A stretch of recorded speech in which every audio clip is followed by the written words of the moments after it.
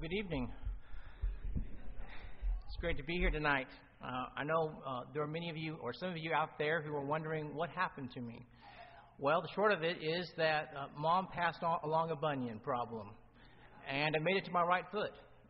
She got that from her mother, and so we have 3 generations at least of bunion issues. Thankfully, it wasn't on my left foot, as I am left-footed, and it just one foot. So honestly, people ask me, have you had a lot of pain? And the truth is, I really haven't had a great deal of pain at all. I've just had a few hiccups. And I mean that quite literally. Apparently, we found out the day after my surgery, one of the possible potential side effects of anesthesia are hiccups. And I had chronic hiccups all day long. And of course, with hiccups comes everyone around you telling you how to get rid of hiccups.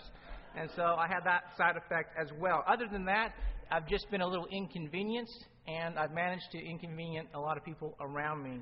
So I thank you for your service, for your patience, and for being an encouragement during this time. During this time, though, I have discovered a new favorite passage of Scripture that's become my personal favorite. It's from Hebrews chapter 12, verses 12 and 13. Therefore, strengthen your feeble arms and weak knees. Make level paths for your feet so that the lame may not be disabled, but rather healed. Amen. But I can tell you that I once ran. I did. I was athletic. Back when I was a kid, our church building didn't have classrooms for some time. And so we went across the road and we used the elementary school's classrooms for Bible class. And every Sunday morning, right when the teacher said, class is dismissed, that was like the shot of a gun. We were out the door, at least all the boys, and it was a race to see who could get in the front door of the church building first. Let me tell you, that race every single Sunday morning was important to me. I won many of those races. I was athletic. Also, during that time, I had convinced myself that I was part machine. I believed that if I pushed a button in my mind, I could run that much more faster. You see, it's not hard to have self-confidence when you believe that you're part machine. But not all my friends could run very fast, or hardly run at all. I had a friend named Gavin. He was a little older than me, and he was born with the disease of polio. His run was more of a hobble or a limp. He didn't have the coordination to ride a bicycle. But one weekend, I spent it with Gavin at his house. And that Saturday morning, we got up, and he wanted to ride a bike. He wanted to learn how to ride a bike. So we worked all day long trying to learn how to ride a bike. Let me tell you, by the end of the day, he had scrapes all over the side of his house, because that's where we practiced, in the driveway. But he also had bumps and bruises all over his body. But let me tell you this. By the end of that day, Gavin had learned how to ride a bicycle just like any other kid could do. When I was 12 years old, I was the star pitcher for our baseball team. We never won a game, but I was the star pitcher. I had an ERA of somewhere in the 20s. For those of you who don't know baseball very well, that means I gave up a lot of runs. It was just kind of a common knowledge that when I threw the ball and they hit the ball was probably going to go through someone's legs or over someone's head. That was probably going to happen. In fact, I remember one time, one of the coaches asked me, he said, Cody, would you pitch the doubleheader today? Would you pitch both games of the doubleheader? I was only 12 years of age, but I knew that pitchers didn't do that. I said, no, Coach, I can't do that. But after a few innings in the second game, I said, you know what? That's not such a bad idea after all. You can go ahead and put me back in there. For someone that was part machine, or kind of thought he was at one time, I couldn't help but notice that when I came into middle school and high school, that the check engine light was starting to come on. And you know what I found since then is the check engine light tends to come on quite often. Some of you out there know exactly what I'm talking about. Something wasn't quite wrong with my baseball game. You see, whenever in middle school and high school, right before I would throw the ball, I developed a lack of self-confidence. And right before I was going to throw the ball, someone told me that, Cody, that ball's not going to go where you want it to go. And so right before I would release the ball, I would have that in my head, and so the ball would come out really softly because I didn't want to mess it up. Or it would go in any kind of direction. You name it, on the ground or in the air. And it gets a little frustrating, a little embarrassing when you start hurting teammates in practice. I mean, it's just not meant to be. And so I was really intrigued last month when I turned on the TV, and there was a special on this baseball player, this Mets catcher from 1990 by the name of Mackey Sasser. Mackey had RSPP, which is repetitive sports performance problem. That's what psychologists diagnosed it with. You see, Mackey, he could hit the ball, he could catch the ball, he could throw a guy out at second base, he could do all those things, but he developed a problem with being able to just throw the ball back to the pitcher during a game. Sometimes he would even call a timeout and say, I need to go talk to my pitcher, and the only reason he called timeout was he just wanted to take the ball back to his pitcher. The headlines that he read in the paper were things like, Mackey's throwing his career away. His home fans would ridicule him, mock him out loud during the game. His coaches humiliated him. That didn't help. And so really the question that comes to mind after all that is, why don't you just quit? I mean, is this really worth it?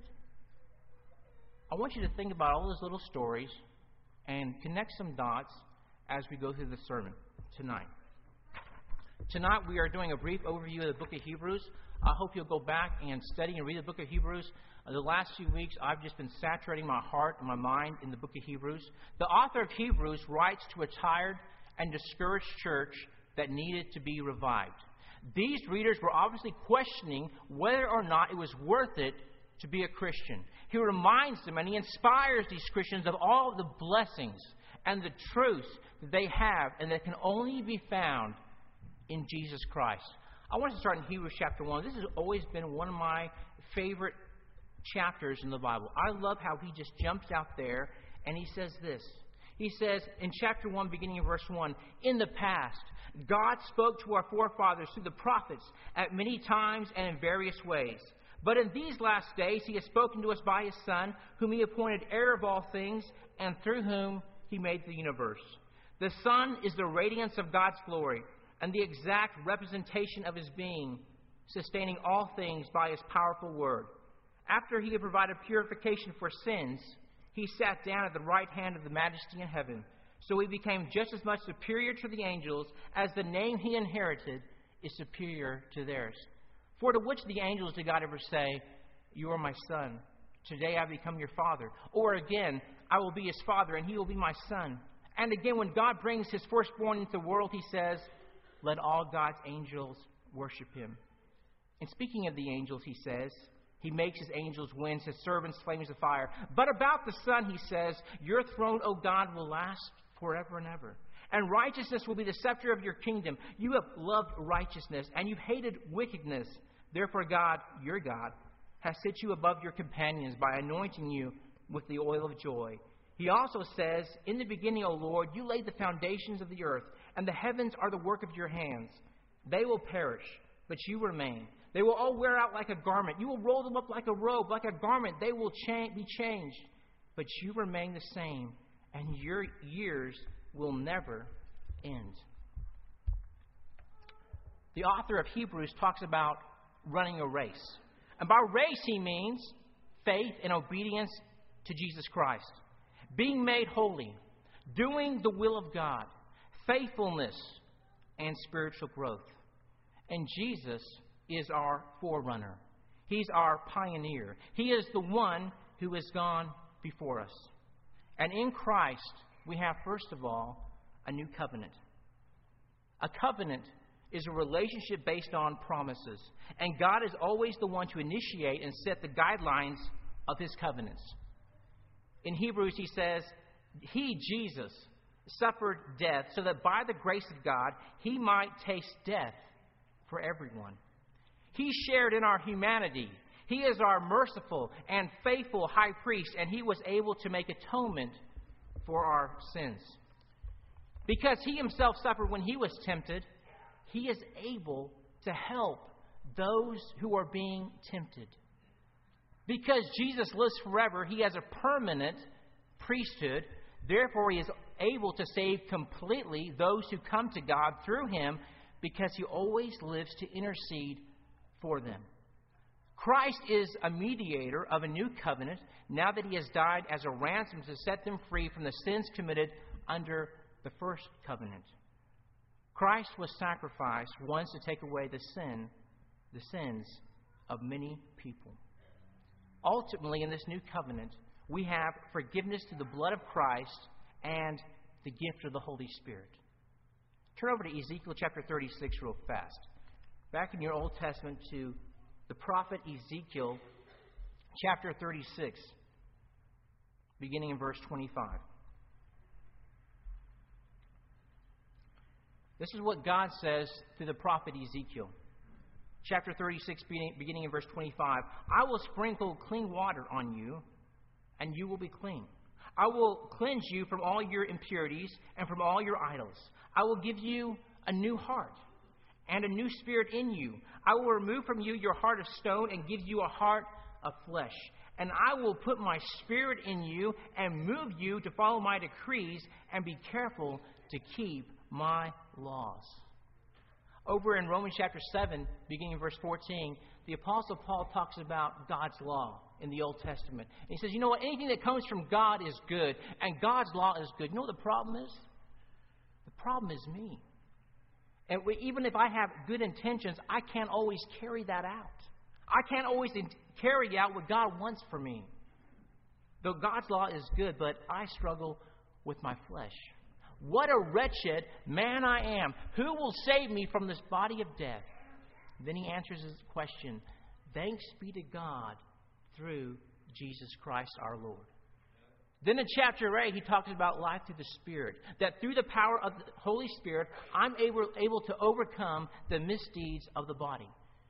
In 2 Corinthians chapter 3, verses 1 through 6, he says that we are ministers of a new covenant. The letter kills. God's law shows us how we've fallen short. But the Spirit gives life. You see, I don't just have a high bar of codes to try and live by, as penned on paper. I have the Spirit of God who raised Jesus from the dead, who lives in me and enables me from the inside out to become the person that God has called me to be. We once just had a map, but now we've got a map. We've got a GPS. We've got an unlimited supply of fuel, a brand new car, and a bridge over water. That's what we have in our new covenant in Jesus Christ.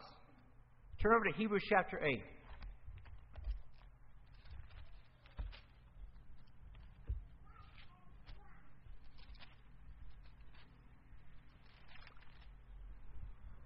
Chapter 8, beginning in verse 6. The Hebrew writer says in verse 6 of chapter 8, but the ministry Jesus has received is as superior to theirs as the covenant of which he is mediator is superior to the old one, and it is founded on better promises. For if there had been nothing wrong with that first covenant, no place would have been sought for another. But God found fault with the people and said, the time is coming, declares the Lord, when I will make a new covenant with the house of Israel and with the house of Judah. It will not be like the covenant I made with their forefathers when I took them by the hand to lead them out of Egypt, because they did not remain faithful to my covenant, and I turned away from them, declares the Lord. This is the covenant I will make with the house of Israel at that time, declares the Lord. I will put my law in their minds, and I will write them on their hearts. I will be their God, and they will be my people. God is going to be with his people, inside his people. No longer will a man teach his neighbor or a man his brother, saying, know the Lord, because they will all know me from the least of them to the greatest. For I will forgive their wickedness, and I will remember their sins no more. In Christ we have a new covenant, but we also have a new confidence. It's not a confidence in ourselves, but it's a confidence in Jesus Christ. The Hebrew writer says, we have come to share in Christ if we hold firmly to the end the confidence that we had at first. He says, let us then approach the throne of grace with confidence, so that we may receive mercy and find grace to help us in our time of need. The hope offered to us greatly encourages us. We have this hope as an anchor, firm and secure. We have confidence to enter the most holy place by the blood of Jesus Christ. In chapter 10, beginning in verse 32, he talks about the confidence that they have had in Jesus Christ. And in chapter 10, verse 32, he says, remember those earlier days after you received the light, when you stood your ground in a great contest in the face of suffering. Sometimes you were publicly exposed to insult, persecution. At other times you stood side by side with those who were so treated. You sympathized with those in prison, and you joyfully accepted the confiscation of your property because you knew that you yourselves had better and lasting possessions. So do not throw away your confidence. It will be richly rewarded. You need to persevere so that when you have done the will of God, you will receive what has been promised. In Christ, we have a new covenant. We have a new confidence in Him. But we also have a new commitment. He says, we must pay more careful attention, therefore, to what we have heard so that we do not drift away. See to it, brothers, that none of you has a sinful, unbelieving heart that turns away from the living God. We want each of you to show the same diligence to the very end in order to make your hope sure. Let us hold unswervingly to the hope that we profess. He who is coming will come and will not delay, but my righteous one will live by faith, and if he shrinks back, I will not be pleased with him. See to it that you do not refuse him who speaks. If they did not escape when they refused him who warned them on earth, how much less will we if we turn away from him who warns us from heaven? There are grave consequences for turning away from Jesus Christ. In him we have a new commitment.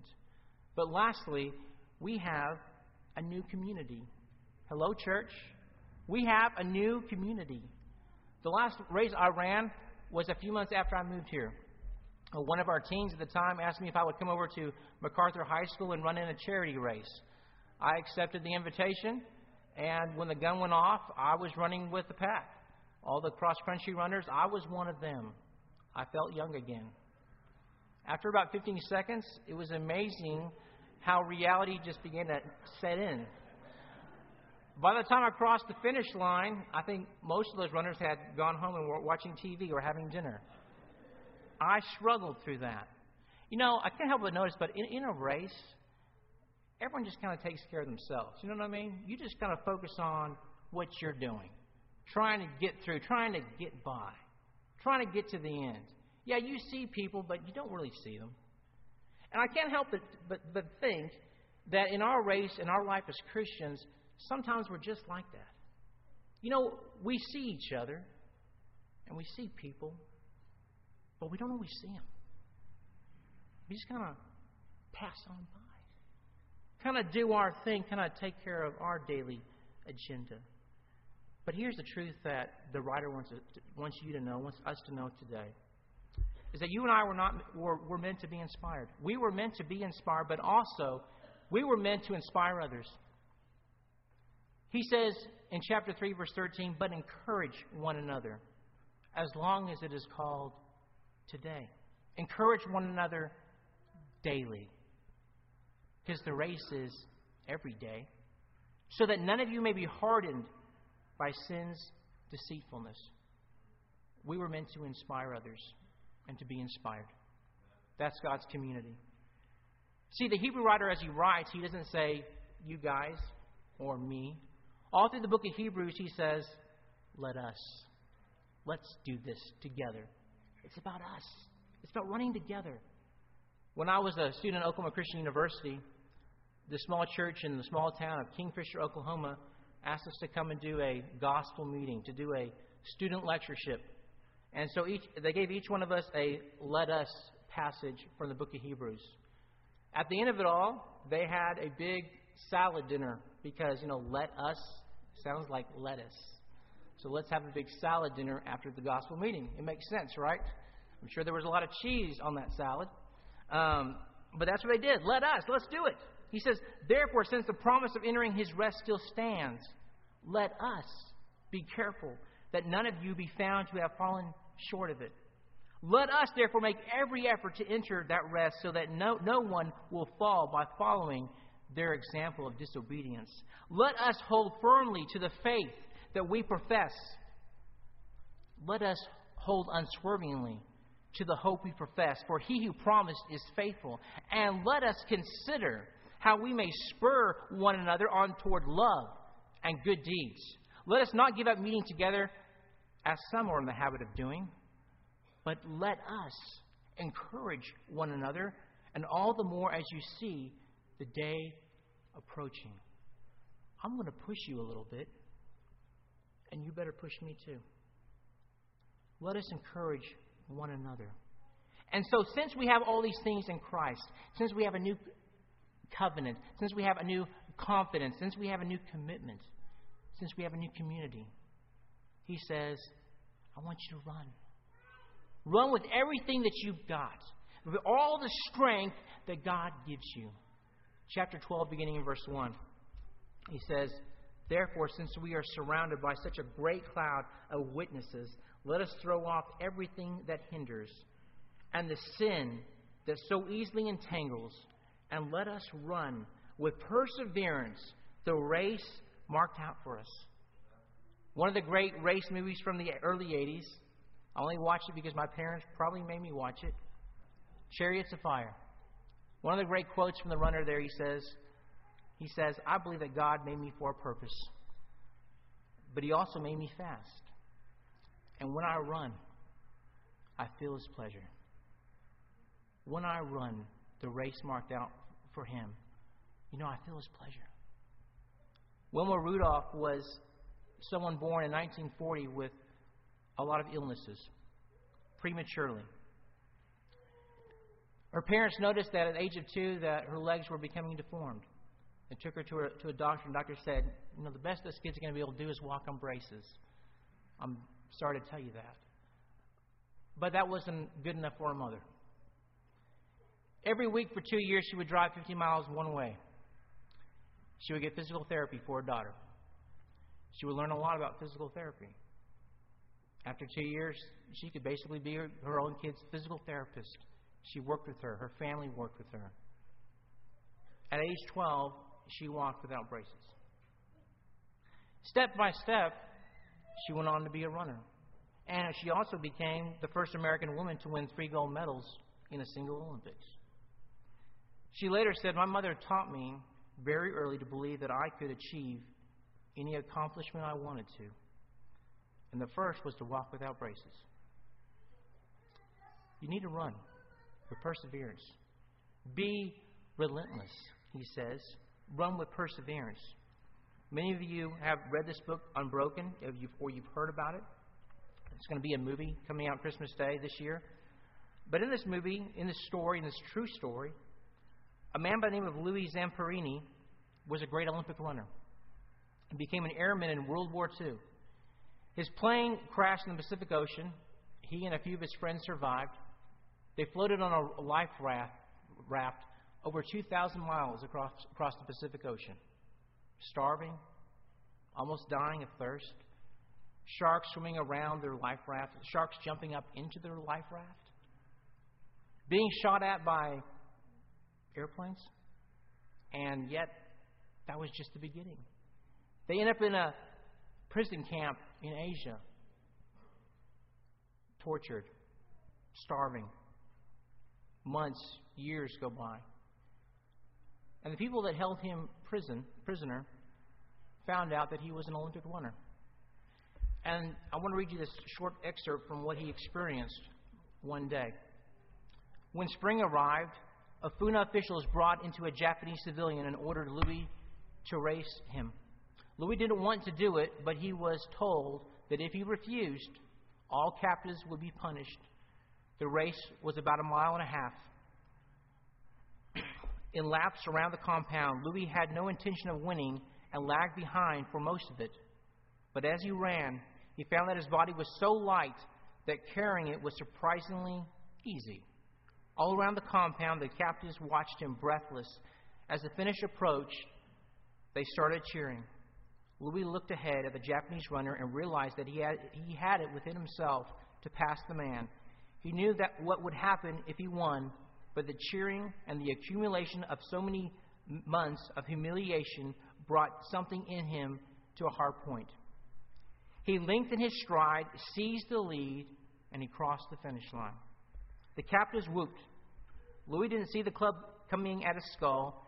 He just felt the world tip and go away.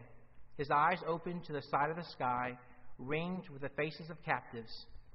It had been worth it.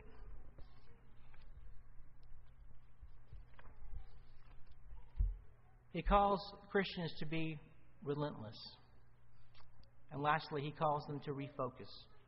Verse 2 and 3 of chapter 12, he says, "Let us fix our eyes on Jesus, the author and perfecter of our faith, who for the joy set before him endured the cross, scorning its shame, and sat down at the right hand of the throne of God. Consider him who endured such opposition from sinful men, so that you will not grow weary and lose heart." Jesus is the ultimate example of inspiration. And he says, I want you to refocus on him. You see, right before this in chapter 12, he's been building up to some great examples of inspiration. In chapter 11, verse 24, he says, "By faith Moses, when he had grown up, refused to be known as the son of Pharaoh's daughter. He chose to be mistreated along with the people of God, rather to enjoy the pleasures of sin for a short time. He regarded disgrace for the sake of Christ as of greater value than the treasures of Egypt, because he was looking forward to his reward. By faith he left Egypt, not fearing the king's anger. He persevered because he saw him who was invisible." He refocused. In 1992, a British Olympic runner by the name of Derek Redmond was running in a very important race. And right in the middle of that race, he pulled a hamstring. He knew he was done, but he wanted to finish the race. And so he hobbled along. It wasn't a few seconds that he realized that there was an arm around him. And there was an arm that was grabbing his left arm and putting it around his shoulders. And he looked over. It was his dad. His dad had run down when he saw what had happened. He pushed away security. He said, "I'm going to help my son." He got him to the end. Let's do this. Let's run the race with perseverance. In Jesus Christ, let's do it together. Do you need to begin this race? Maybe you're here and you've never been baptized into Jesus Christ, accepted this new covenant, had your sins washed away by his blood, and to receive the gift of his Holy Spirit. Do you need to get back on your feet and get back in the race? God can give you your second wind. Tonight, you may be only be able to barely crawl. Maybe that's all you can do, is just crawl. But God can meet you where you are. Therefore, strengthen your feeble arms and weak knees. Make level paths for your feet. Take only ways that are firm, so that the lame may not be disabled, but rather healed, while we stand and while we sing.